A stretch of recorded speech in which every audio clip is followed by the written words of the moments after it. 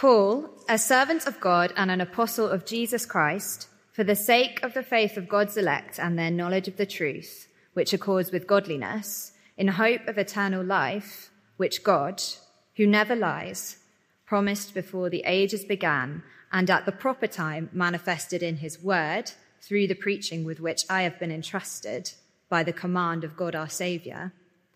To Titus, my true child, in a common faith, grace and peace from God the Father and Christ Jesus our Saviour. We'll get to Titus in a moment, but I'm going to begin by reading out an email that I received quite recently. Good afternoon, Tim. My name is Tony with Vet IQ Staffing, and I saw you may be interested in relief work with us. Don't worry, I'm not planning on quitting. Here at Vet IQ Staffing, our mission is to provide a customized solution for each veterinarian we partner with. Now, it would have to be pretty customized for me. For a start, I'd have to learn how to be a vet. Secondly, I'd need to get over my phobia of almost every single animal there is.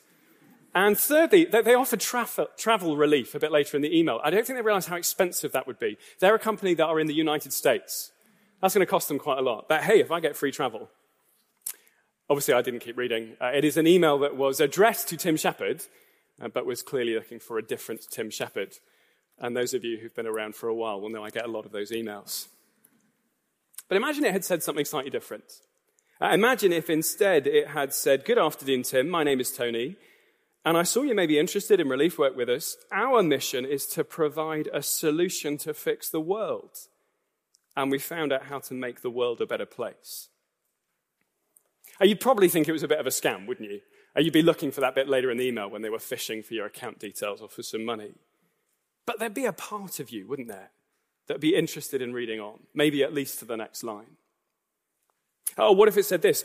Good afternoon, Tim. This is Tony, and God has told me how to fix the world.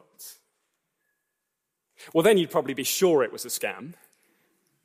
But if there was a chance it was true, just a possibility that God had genuinely told him how to make this world a better place, how to deal with all of the deceit and the violence and the greed, how to make people loving and patient and self-controlled, even if this letter was actually intended for someone else, this email, well, then you'd want to read on, wouldn't you?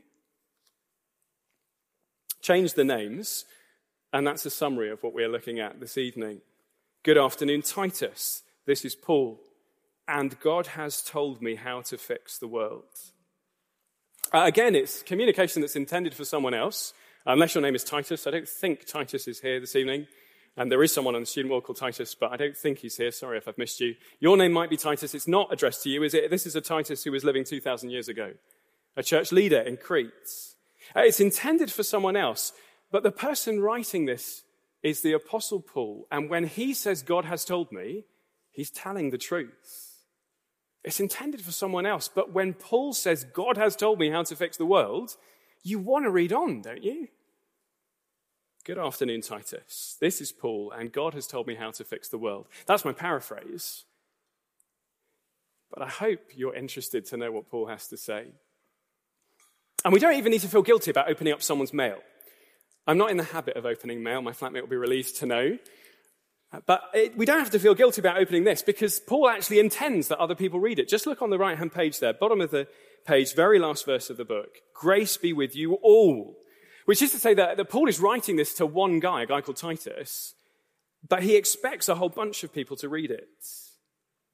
Because when he tells Titus how to fix the world, when he tells a church leader how to fix the world, it's profoundly relevant to all of us. At times, the book of Titus, which we're looking at this summer, is going to feel like an extended job description for church leaders. But as it turns out, that is a job description that every single one of us needs to hear. But actually, Paul starts by talking about himself. You might know that when Paul extends his introduction to himself at the beginning of a letter, it's worth paying attention to. Some of us have studied Romans this year. At the very beginning of Romans is a very long introduction to Paul, and it's worth paying attention to. The same is true here. He starts by talking about his own work, and there's three particular things we're going to focus on. Firstly, Paul's is a ministry about truth. a ministry about truth. Let me read again from verse 1. Paul, a servant of God and an apostle of Jesus Christ, for the sake of the faith of God's elect and their knowledge of the truth, which accords with godliness. It's just one sentence, but it's not even a whole sentence. There's more to come, and yet there's a huge amount going on there. But can you see what Paul is committed to? The faith of God's elect and their knowledge of the truth. Probably not a surprise to us that the great apostle to the Gentiles, the guy who was commissioned to take the Christian message to the nations, that he should want people to believe. But he wants people to believe and to cling to the truth, to know the truth, such that he can say he is as committed to their faith as he is to their knowledge of the truth. Paul is a faith and truth man. And the reason he really cares about the truth, the reason that it matters so much to him, is that the knowledge of the truth, he tells us, accords with godliness. Truth fits with godliness. Now, my guess is some of you are thinking, that's not very radical, Tim. Truth and godliness, they're friends, that's okay. That's not a big, exciting thing, is it? But in the context of Crete, that was a huge thing for Paul to say. Because Crete in the first century was not a godly place. I look down at 1 verse 12.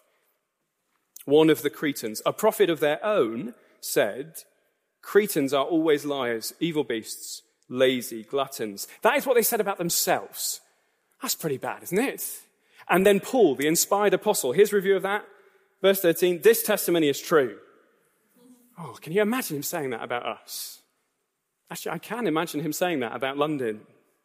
And just like for London, there were lots of different solutions people had to dealing with this. Some pretending it wasn't an issue. Lying's not that bad, really, is it? Others trying to legislate to deal with it. More police, more laws. The particular challenge for Titus was those who were going around the church saying the solution was to be more religious. How do we deal with the ungodliness of Crete? Let's be more religious. And so when Paul says that it's knowledge of the truth that accords with godliness, he's not just saying these two things fit together. He is saying that, but he's saying that it's truth that leads to godliness. He's saying that the way to fix the world, even the deceitful, violent, greedy people of first century Crete, is to teach them the truth.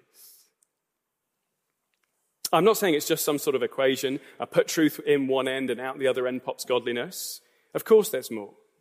As we'll see in the book, godliness is a work of God's Spirit. We need to pray. It is a work of faith. We need to believe. Indeed, it is a work. It takes effort. Nor is this assuming that Christians will be perfectly godly, if only we hear the truth taught every Sunday. You only need to be in a church a short while to know that we are all a work in progress. Even while God works through his truth to transform us, we're still sinful. We still get stuff wrong.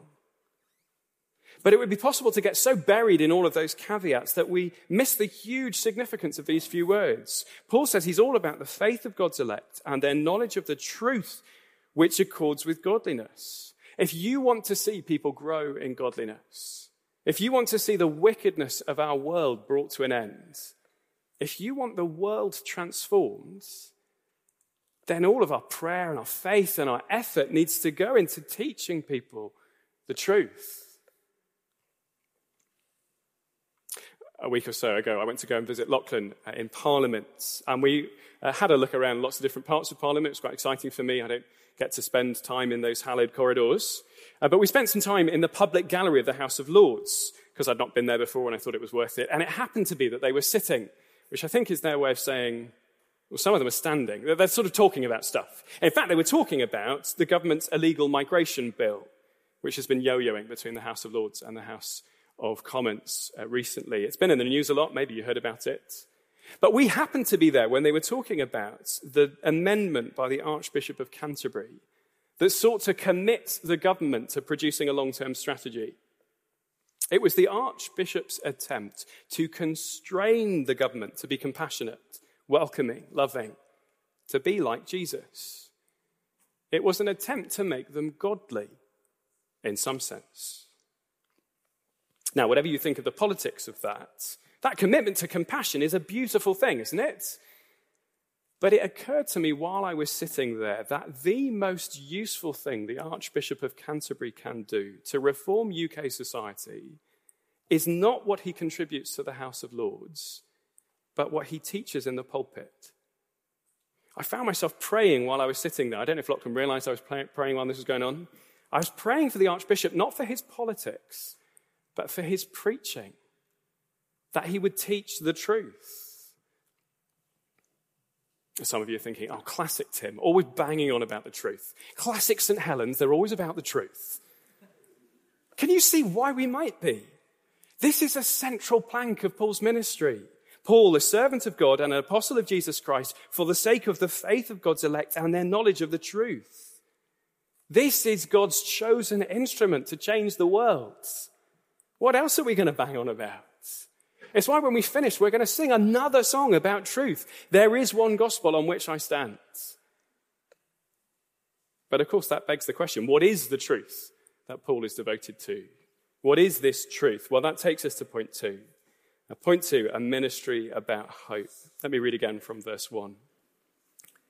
Paul, a servant of God and an apostle of Jesus Christ, for the sake of the faith of God's elect and the knowledge of the truth, which accords with godliness, in hope of eternal life. The truth that transforms this world is the good news of our salvation, as he put here, the hope of eternal life. And lots of religions will talk about eternal life and salvation, and they'll talk about it in the context of trying to make people godly. If you change the way you live, if you become more godly, if you do enough to deserve it, you'll get eternal life, lots of religions say. But that's not what Paul is saying here. When he says here that the truth that transforms the world concerns the hope of eternal life, he's not talking about trying to earn eternal life. He's talking about motivating people by the gift of eternal life. If I can put it like this, eternal life isn't given to those who've changed enough. Those who have changed, change comes to those who have been given eternal life. Can I say that again? Eternal life doesn't come to those who've changed enough. Change comes to those who've been given eternal life. It is a hope that we already have. Indeed, it's a hope we can be confident of. And the language of hope here is not that vague sense of longing that we have when we talk about hope. You know, that kind of, I hope it doesn't rain, which I actually do hope it doesn't rain. I'm not really prepared for it to rain. I hope I win the lottery. I do sort of hope I win the lottery, but I'm not expecting it. I never buy lottery tickets. It's not very likely. Cross your fingers and hope for the best, that sort of hope. That's what we mean by hope. The Bible writers didn't hope with crossed fingers. Their hope was one of certain expectation. The anticipation now of something that will come in the future. The hope of eternal life was the certainty Christians have that we will live forever. It's what we've been thinking about as we've looked at Philippians over the last few weeks, isn't it? Forgetting what lies behind and straining forward to what lies ahead. We look forward to the upward call of God in Christ Jesus. We await a Saviour from heaven. In fact, we sang about it earlier. And that hope, that salvation, is the truth that comes up again and again in the book of Titus. We don't have time to see all the references, but we'll see them through this series. It is God's salvation, his free gift of eternal life, which Paul consistently uses to transform us, to motivate our transformed living. Not change in order to get this hope, but change because you have this hope. That's the truth that produces godliness. That's what fixes the world. Sometimes people talk about being so heavenly minded that they're of no earthly use. Have you heard that phrase before? It's a genuine question. It's hard for us to move our heads a bit. No, some people haven't. Some people have. There's a phrase. It's not a good one because it's not true.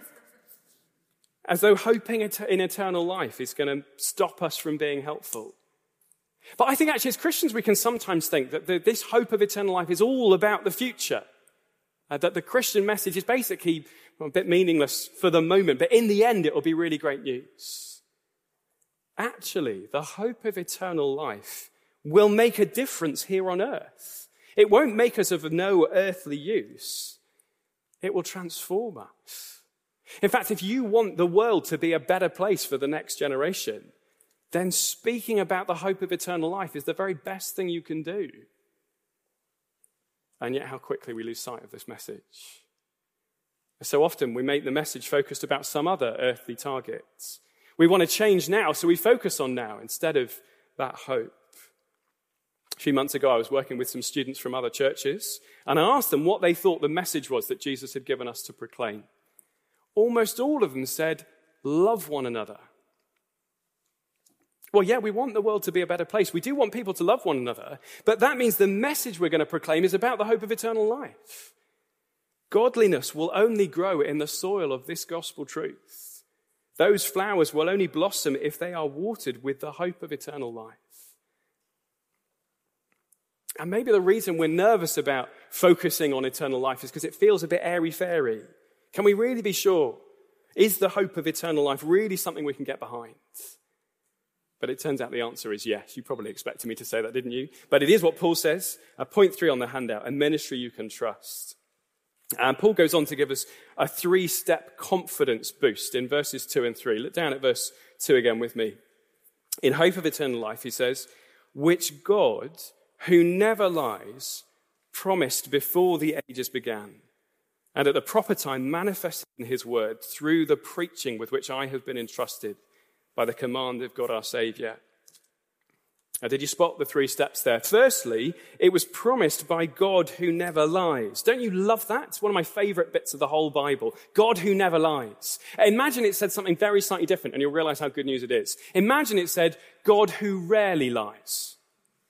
That changes it somewhat, doesn't it? God who generally doesn't lie, not good news.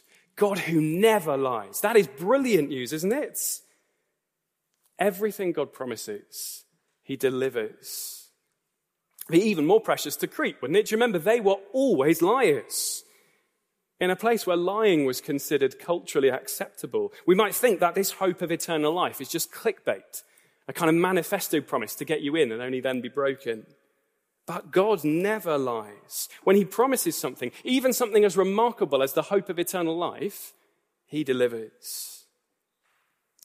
And we can be even more confident because his promise has now been manifested.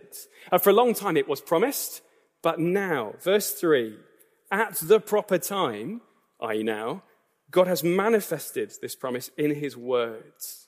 This hope of eternal life has been manifested, it's been revealed, it's appeared.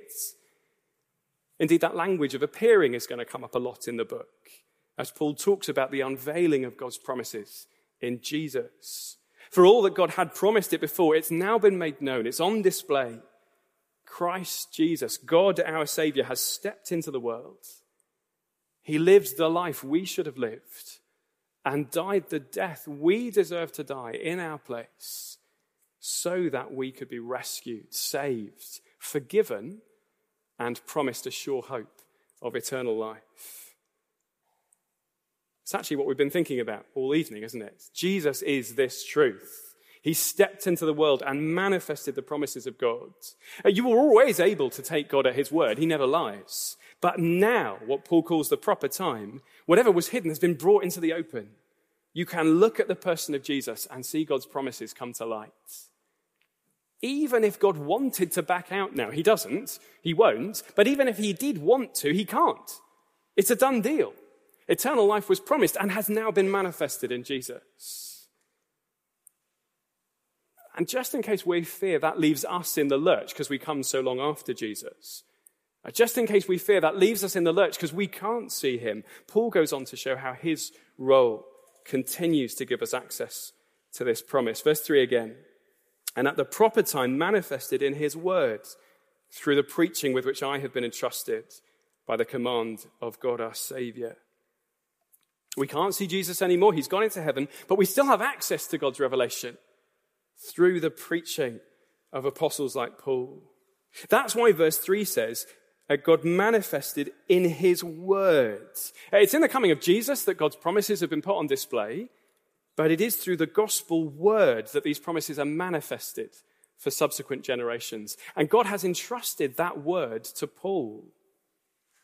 If you're around a couple of years ago, we were looking at the beginning of Acts, and we saw that bit from Acts 9. Was it last year? At some point recently, we looked at the bit when Paul was commissioned, when, as he puts it here, he was commanded by God our Saviour to take out that gospel. You can check out the link on the handout later if you want to listen to a talk on that passage. But now, much later in his ministry, Paul is writing to Titus and doing a kind of callback to that moment to give us confidence in this ministry. It was promised, it was manifested, and it's been entrusted to Paul. Which, of course, makes this paragraph actually mainly about Paul.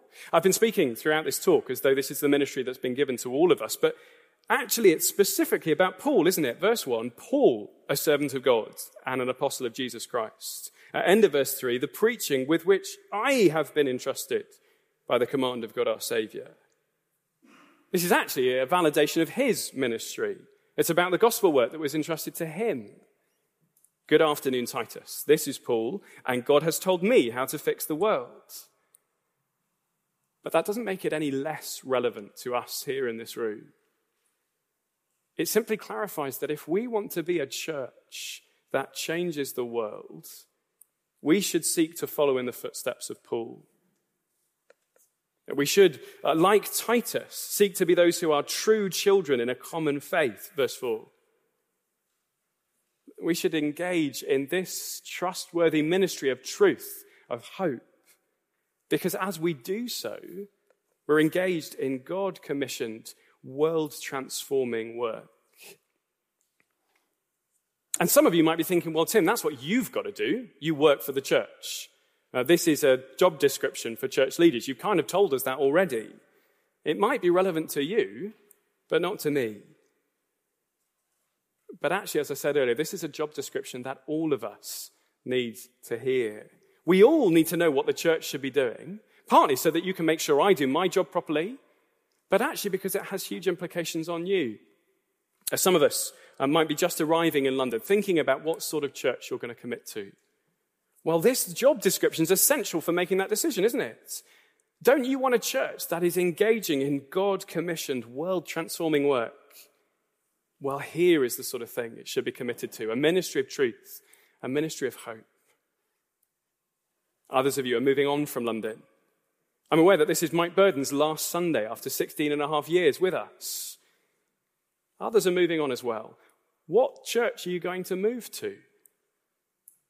Well, wherever you move, make sure it is a ministry that attends to these words, that is committed to this gospel word that God entrusted to Paul. And even those of us who aren't moving on, which I hope is most of us, I'm expecting you guys to still be around in September. It won't just be me and Luke.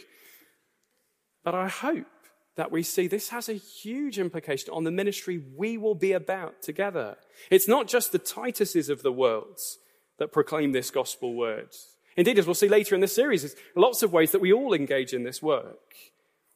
And so this is a paragraph that validates the different ways that we are partnering in gospel work together. One of the guys on Student Night sent me a message this week about reading Mark 1-1 with a friend of his. And I was thrilled because as he takes out this gospel word, he's engaged in God-commissioned, world-transforming work.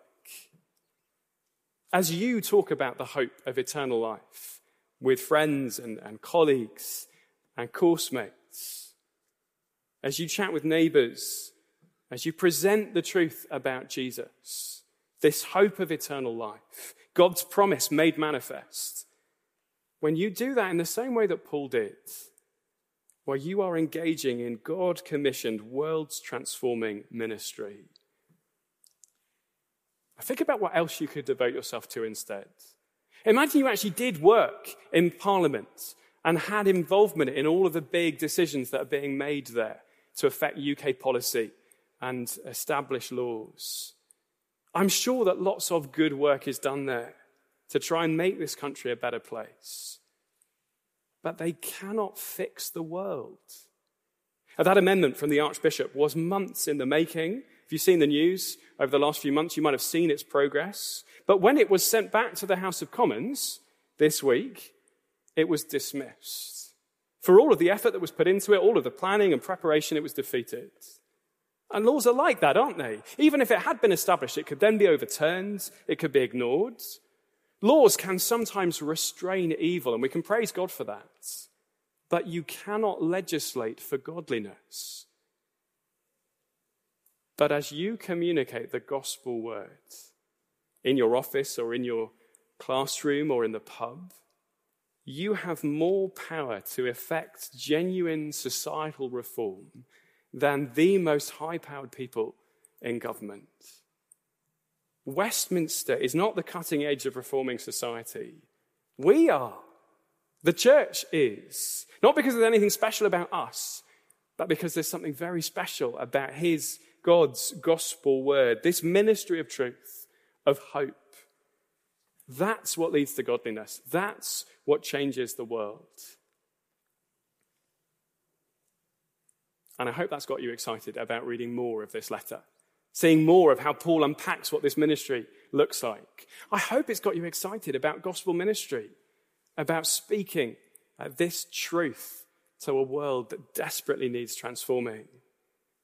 Now, this is not a letter that was written to you, but it is a letter that is written for you. And isn't it a letter you want to read? Good afternoon, Titus. This is Paul, and God has told me how to fix the world. Well, as Luke said, even if you can't be here, please make sure you keep reading this letter and see what God has for us in these verses. And let me finish by leading us in a prayer. Our Father, we praise you that you are a God who never lies. Thank you that you have promised eternal life before the ages began, and that you have now manifest that eternal life, that we can see it in Jesus, that we receive it in this ministry that you gave to Paul, and that you are working still through us today. Please, would you make us those who continue this great work, and use us, we pray, to change the world. And we pray it in Jesus' name. Amen.